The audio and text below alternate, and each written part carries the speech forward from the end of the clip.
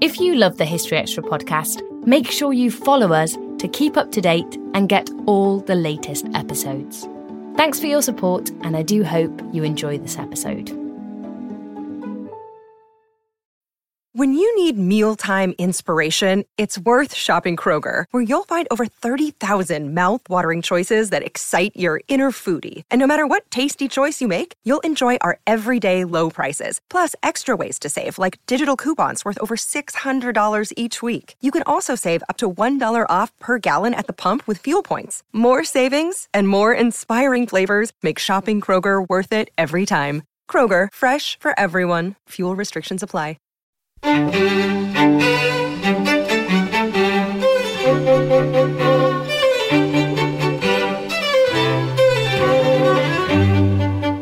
Hello and welcome to the History Extra podcast from BBC History Magazine, Britain's best-selling history magazine.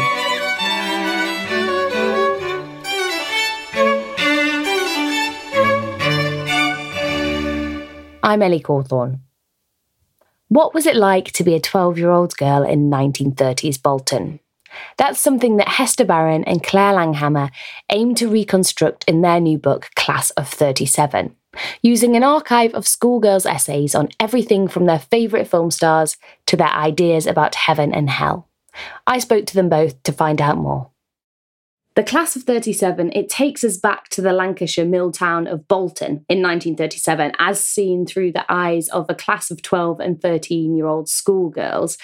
You managed to create a really vivid and moving portrait of these girls' lives. So can you tell us about the extraordinary archive that you drew on in order to do so?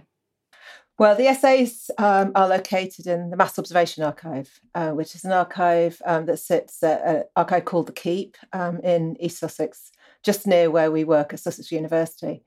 And the essays themselves were collected by a group of mass observers who were working in Bolton in the northwest of England from 1937 through till 1940. And they were up in Bolton, basically just finding out everything they possibly could find out about the town. And the essays were collected because some of the people who were particularly interested in what mass observation was doing were school teachers who were willing to get their children to write essays that might be of interest to the mass observers and then to pass them on to the researchers. So the Mass Observation Archive is humongous. It's vast and covers many years and a lot of Britain. But why was it this particular collection of children's essays that caught your attention? I mean, we're both interested in the history of ordinary people, the history of children, the history of the working classes. And we'd used the Mass Observation Archive many times before. We use it in teaching a lot. We use it in our other academic work. And it was on a bit of a whim, actually, that we came across this entry in the catalogue about children's essays that had been collected that we hadn't seen being used in any of the other mass observation material that we were aware of. And at that point as well, the archive hadn't been digitised. But in those olden days, we had to take the 10-minute walk down to the actual archive to look at the documents. We took your iPad, Claire, didn't we? And actually, there were so many. We thought, oh, we'll just take a few photographs of some of them as a record. And we ran out of Claire's battery. We had to come back another day because her iPad ran out because there were so many, and there were hundreds and hundreds and hundreds of these children's essays. And it just really caught our imagination because it's something that it's so hard to find children's voices in archives. So a lot of the work that historians of childhood do, are dependent on adult voices. So either adults like teachers or, police records or orphanage records, those kind of formal institutional records, or autobiography and oral history records, which are also adult voices. They are the adult voices of the children that they once were. Mm. I mean, it's so rare to find children's voices written when children were children. Mm. And what kind of areas does it shed light on? It really tells us so much just about ordinary life, about what it was like to be not just a child, but a person in Bolton in the late 1930s. So we get accounts from them about the royal family. So that gives you a window into attitudes towards royalty. We get stories about home life. So you get a window into domestic tasks, what the girls were doing, but also what their mothers were doing. They write about their holidays and what they do on particular days off school. So you get a window into leisure lives. And we were able to use the essays alongside some of the other material that Mass Observation collected in Bolton. They did a lot of observational work. They recorded everything. So they rocked up at the opening of the Odeon Cinema, for example, and wrote a long account of that. They went to a summer carnival and meticulously described, I think there's 162 different parts of the procession that they write all down. So we're able to use the two together to kind of really sort of paint a picture of everyday life more broadly in this period. And one of the things that I found most fascinating about the book was the tone almost of those mass observation comments. So the mass observers weren't just going in objectively looking at things, were they? Their accounts were quite subjective sometimes, and their accounts of these children could be quite brutal, couldn't they? I mean, they were. I think that's fair to say that the mass observers themselves, not always, but sometimes came from quite different backgrounds to the people that they were actually observing. And they could be quite brutal and quite brusque in their descriptions. And one of the things that really drove us to write this book was when we saw the descriptions that one of the mass observers had actually made of the children whose essays we had read, and put those descriptions against the essays that these girls were writing, because there was such a vast chasm between the mass observer's account of the girl and these incredibly rich and thoughtful and clever essays that the children were writing. On that note, you must have kind of drawn up a picture of each of these girls, because you had so much detail on each one. Can you give us a sense of some of the characters that you drew out of here, and ones that particularly appealed to you? It was interesting at the beginning because there were 41 girls in the class, and they're all aged 12 and 13. And I mean, I suppose one of the reasons why we were so taken by the material in the first place is that because all the essays were named, which is very, very rare for mass observation to put names on anything. And actually some essays from elsewhere, school essays from elsewhere, they've had their names crossed out. But these names were all on. And of course, as we were reading, we sort of started seeing the same names coming up. And eventually we would be able to put the class together. So even from the very beginning, we got a sense of each child, and certain children stuck out because of certain phrases that they had, or because of their handwriting in some cases. And so we became very fond of them very quickly. And I think the next stage was that we then found the comments of the Mass Observer, again, with names attached, which, again, is just really unusual. And that then gave us another kind of insight, another dimension to the girls.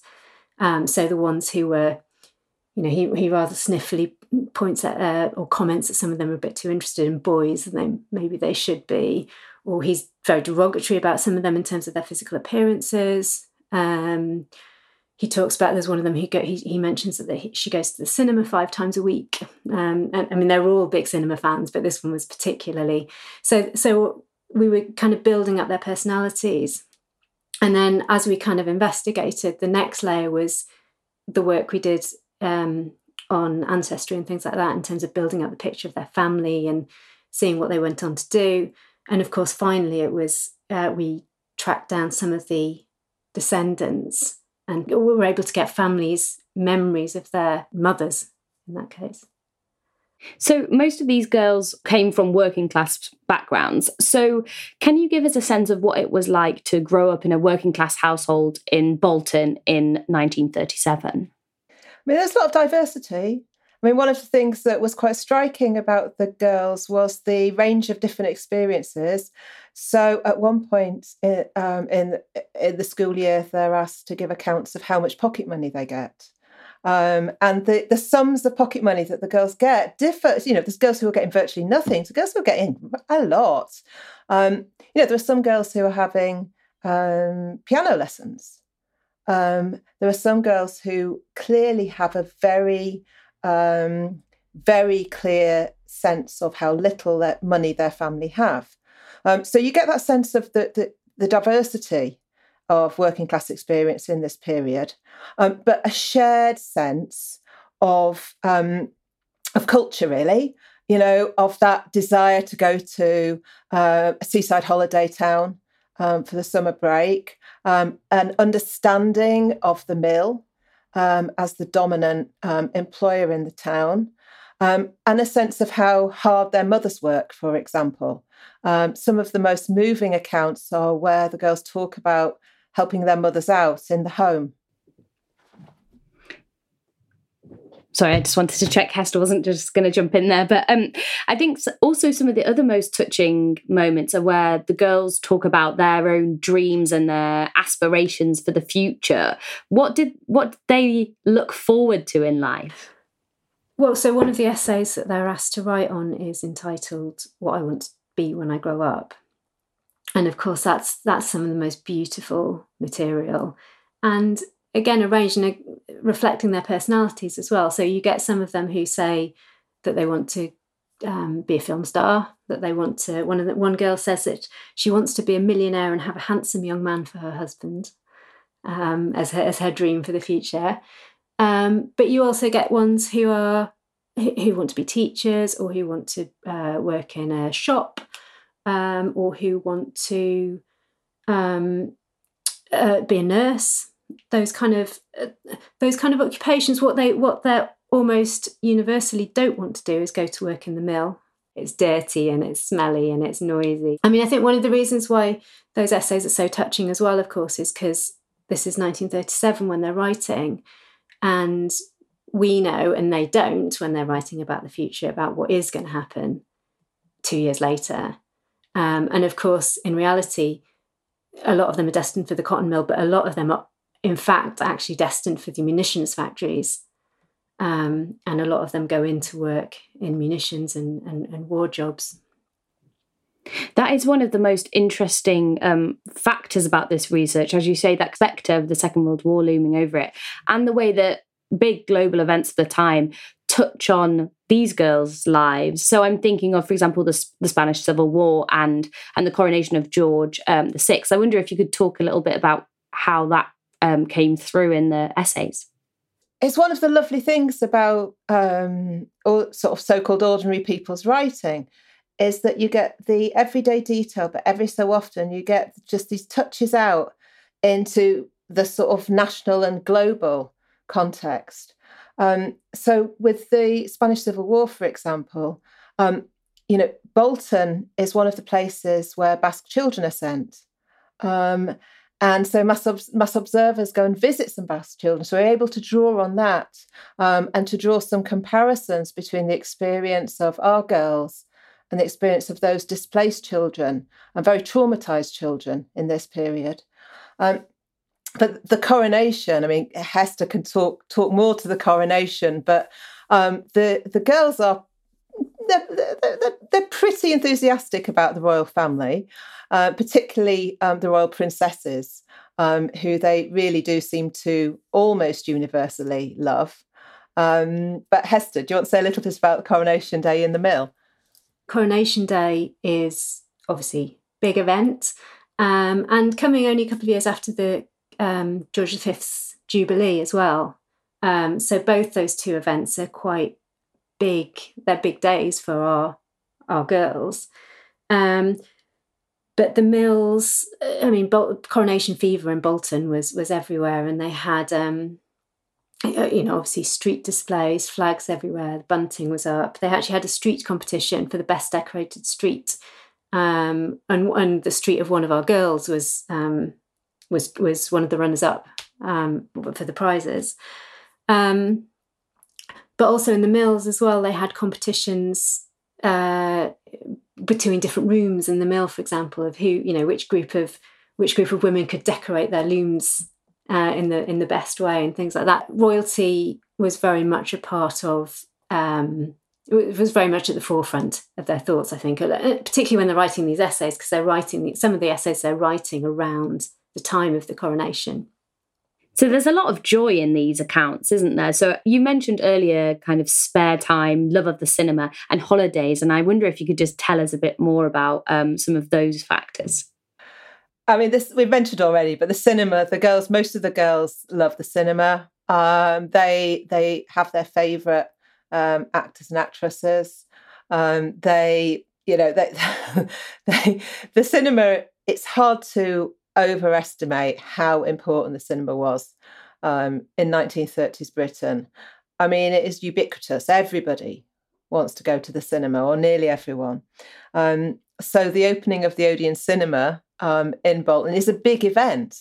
I mean, it's newsworthy. It's not just, it opens and people go. There's a grand opening with lots of speeches. There's various musicians present.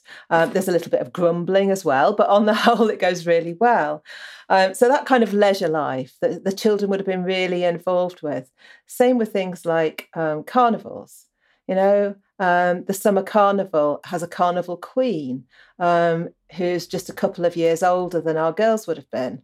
So children are part of that as well. And then, of course, there's the holiday season. When Bolton people go on holiday, they tend to go to Blackpool, as I'm sure Hester will like to explain further. I can do, but I also wanted to pick up on that point about, and you say there's lots of joy in the essays. And I think that's quite an important point in terms of speaking to the kind of diversity of experience that Claire was talking about earlier, that, we think of the Northwest in the 1930s, and you think of grim, you think of unemployment, you think of smoky factories, you think of poverty, you think of the dole, and all of that is there. And that's, the repercussions of that the girls are living with. It's a hard life, but they're also 12 and 13 and they want to get out with their friends, and they've got the cinema, and they've got, they want to go shopping, and they want to go to Blackpool. And it's this putting together of the two things. And they have this, this joy to their lives as well. There's that lovely stuff, isn't there, where they, a few of them, because they write an essay around April Fool's Day, and a few of them kind of recount April Fools that they've played on other people, or that they've had played on them. And that it really is that moment where you get that sort of gorgeous kind of childish joy, but in a lovely, lovely way. What kind of April Fools were going down in 1937? Things like sort of touching somebody on the back and then going April Fool. I mean, it's not the most imaginative ones, really. It's, there's someone at the door. Yeah. Oh no, there's not. Or you've got something on your leg. Oh no, you haven't. Hester, I wonder, because you have some really joyful material on the bright lights, as it were, of Blackpool at this time. What can you tell us about what this meant to people to go away for a week to the seaside? There was a week at the end of June where the factories closed, the mills closed down for maintenance, and that was the traditional going away week, Wakes Week.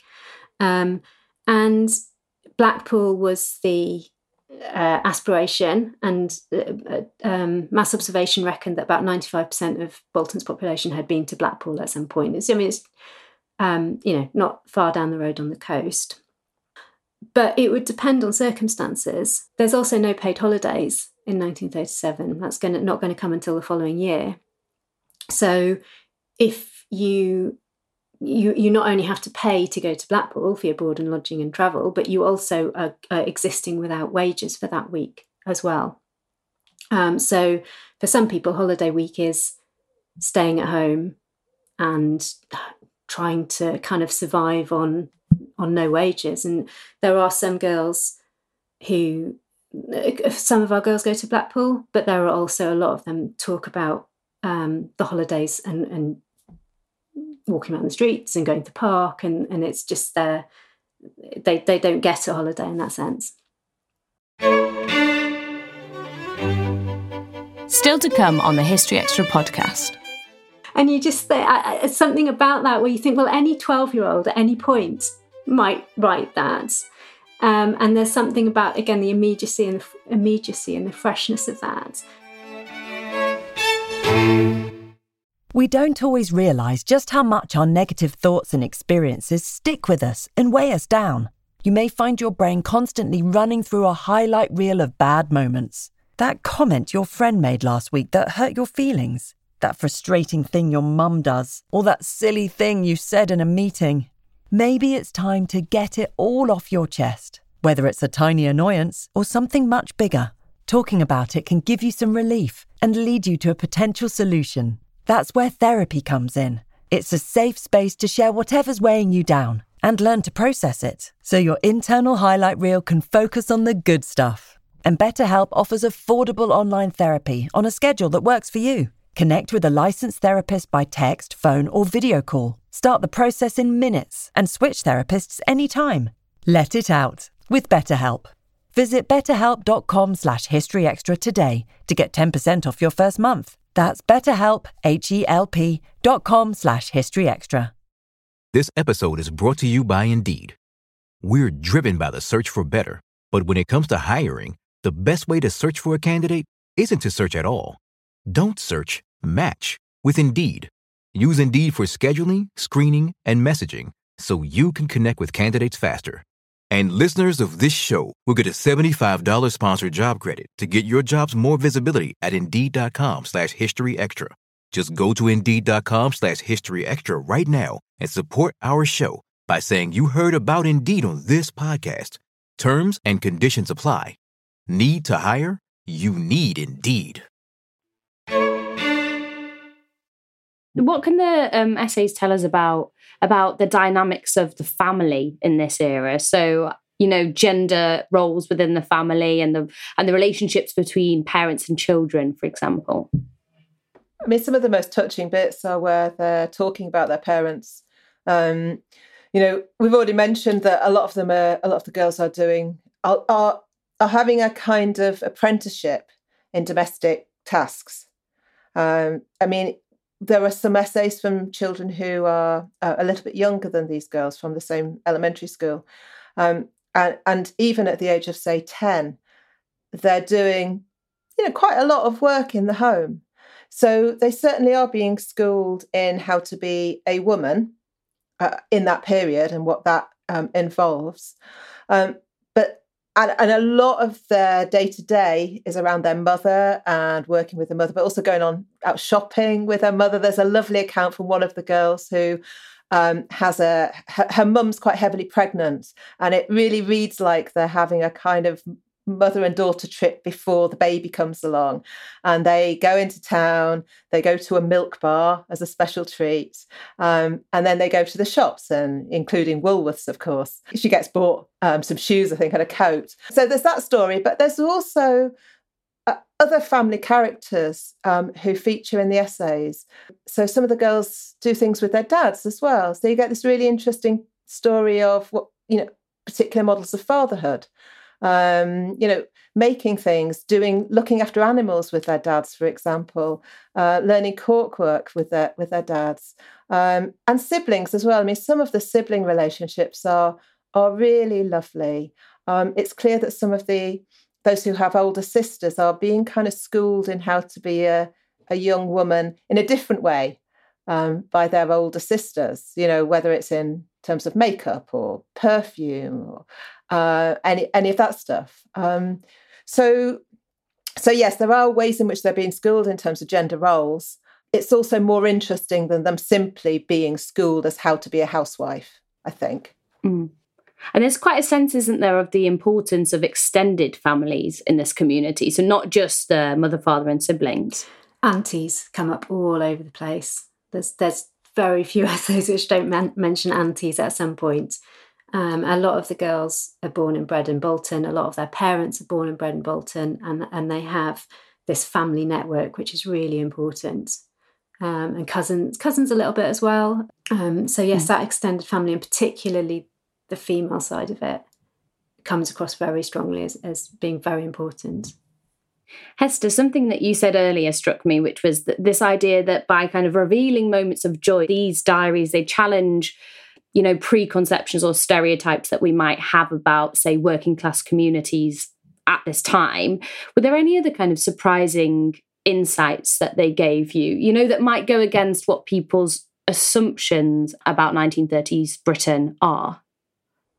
I think not necessarily about 1930s Britain, but maybe this is true of a wider period as well. But I think the sense of these girls and what they want to be plays into this. But the sense of these girls as girls with ambition. So these are girls who, they're working class, they're northern, they're girls, they're children.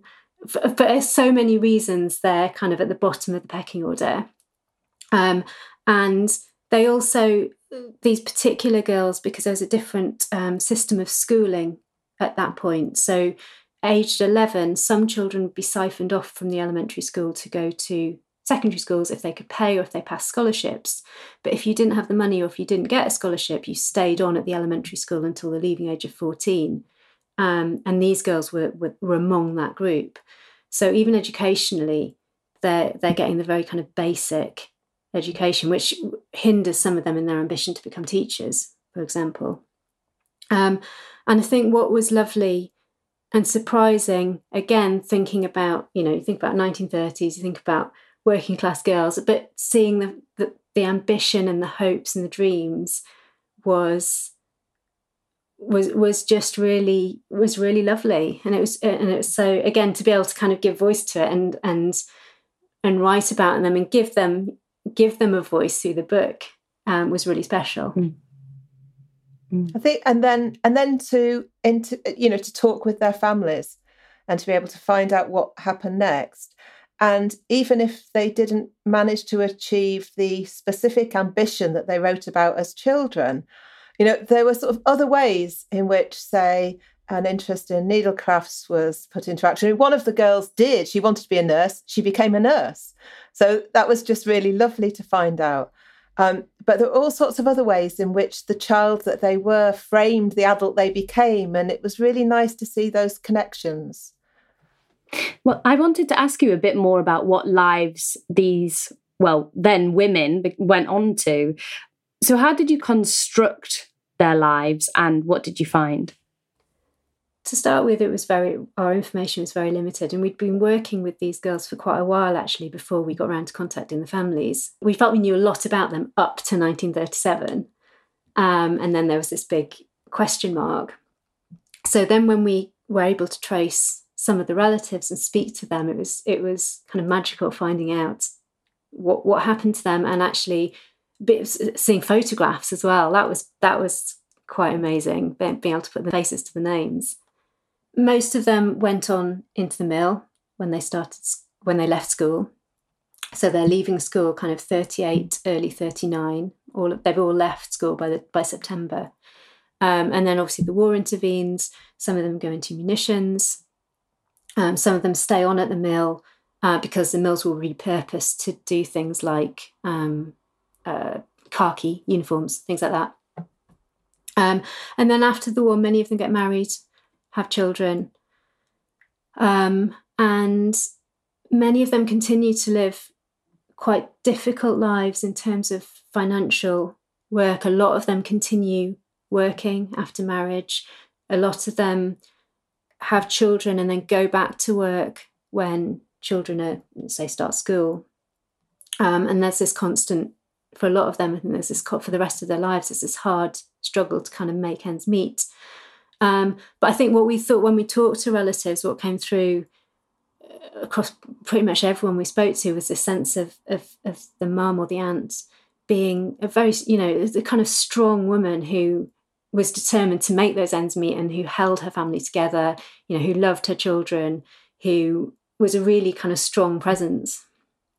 So you mentioned there, of course, that you spoke to relatives and got more information from relatives, but also you gave back to the relatives and that you took these essays to them and showed them the essays that were their mothers or their aunts. What kind of reactions did you get to that? It was really lovely to be in a position to do that. So as soon as we were helped by a genealogist, Anne Stevenson, who helped us get in touch with families, and also the Mass Observation Archive helped us as well by writing on our behalf to the families. And once we got in touch, virtually the first thing we did was said, "Do you want us to send you copies of the essays that your relative wrote?" And we sent them off, and pretty much everybody got back almost immediately to say just how lovely it was to be able to see their mother or their aunt, as a child. And sometimes they said that they thought they could recognise little character traits or even just the nature of the handwriting.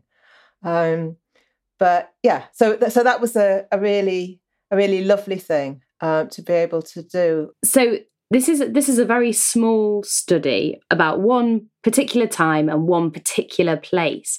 But what do you think that the power of historical micro studies is?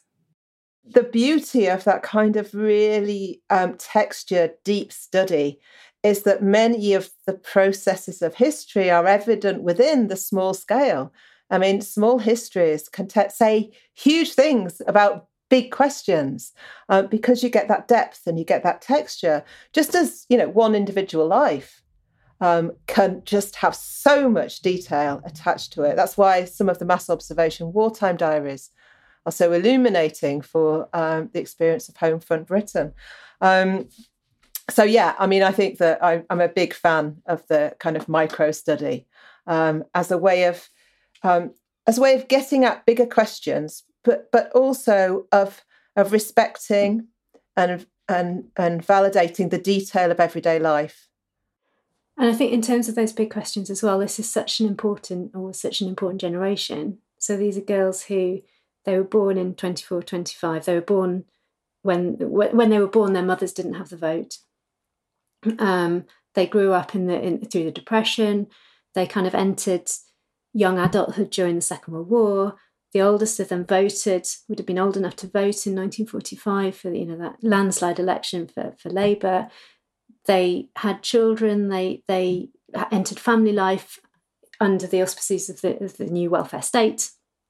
And so for us as 20th century historians, they kind of through these ordinary lives and these ordinary words, you get that stretch of 20th century history.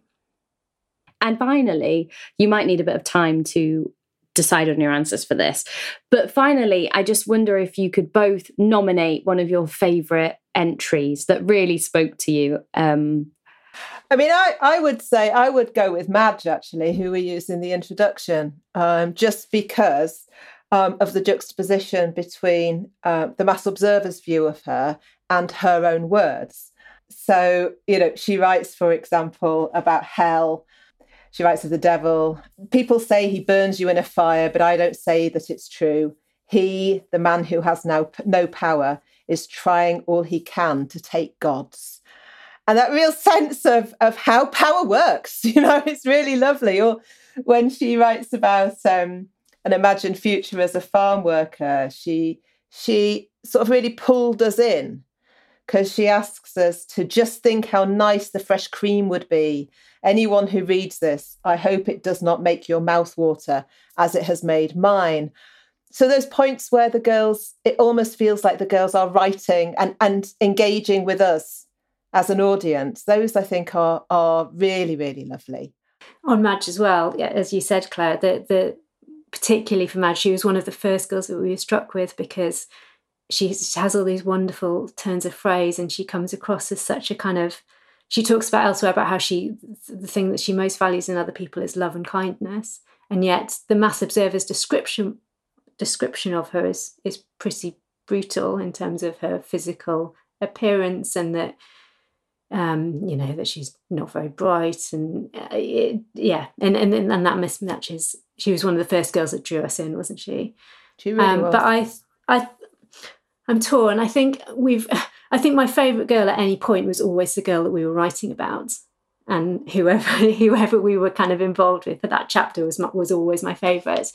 A different example of the kind of writing that they're doing, I would go for Nellie, who actually, this is also in an essay about heaven and hell, and she's describing hell and also describing the devil. And she talks about how she writes this long thing about how the devil, if you go to hell, the devil takes everybody and he stands them next to a stream, he cuts their heads off, and then they walk around with no heads on. And you just something about that where you think, well, any 12-year-old at any point might write that. And there's something about, again, the immediacy and the freshness of that. And we think of people in the past sometimes as so kind of distanced, but actually, yeah, you think, well, sometimes they're not as well. Sometimes you can imagine, a 12-year-old in a classroom somewhere now writing something like that. Hester and Claire's book, Class of 37, Voices from Working Class Girlhood, is available now, published by Metro. You can find a link in the show notes. Thanks for listening. This podcast was produced by Ben Hewitt, Jack Bateman and Brittany Colley. Join us tomorrow when Andrew Lowney will be discussing the lives of Edward VIII and Wallace Simpson after the abdication.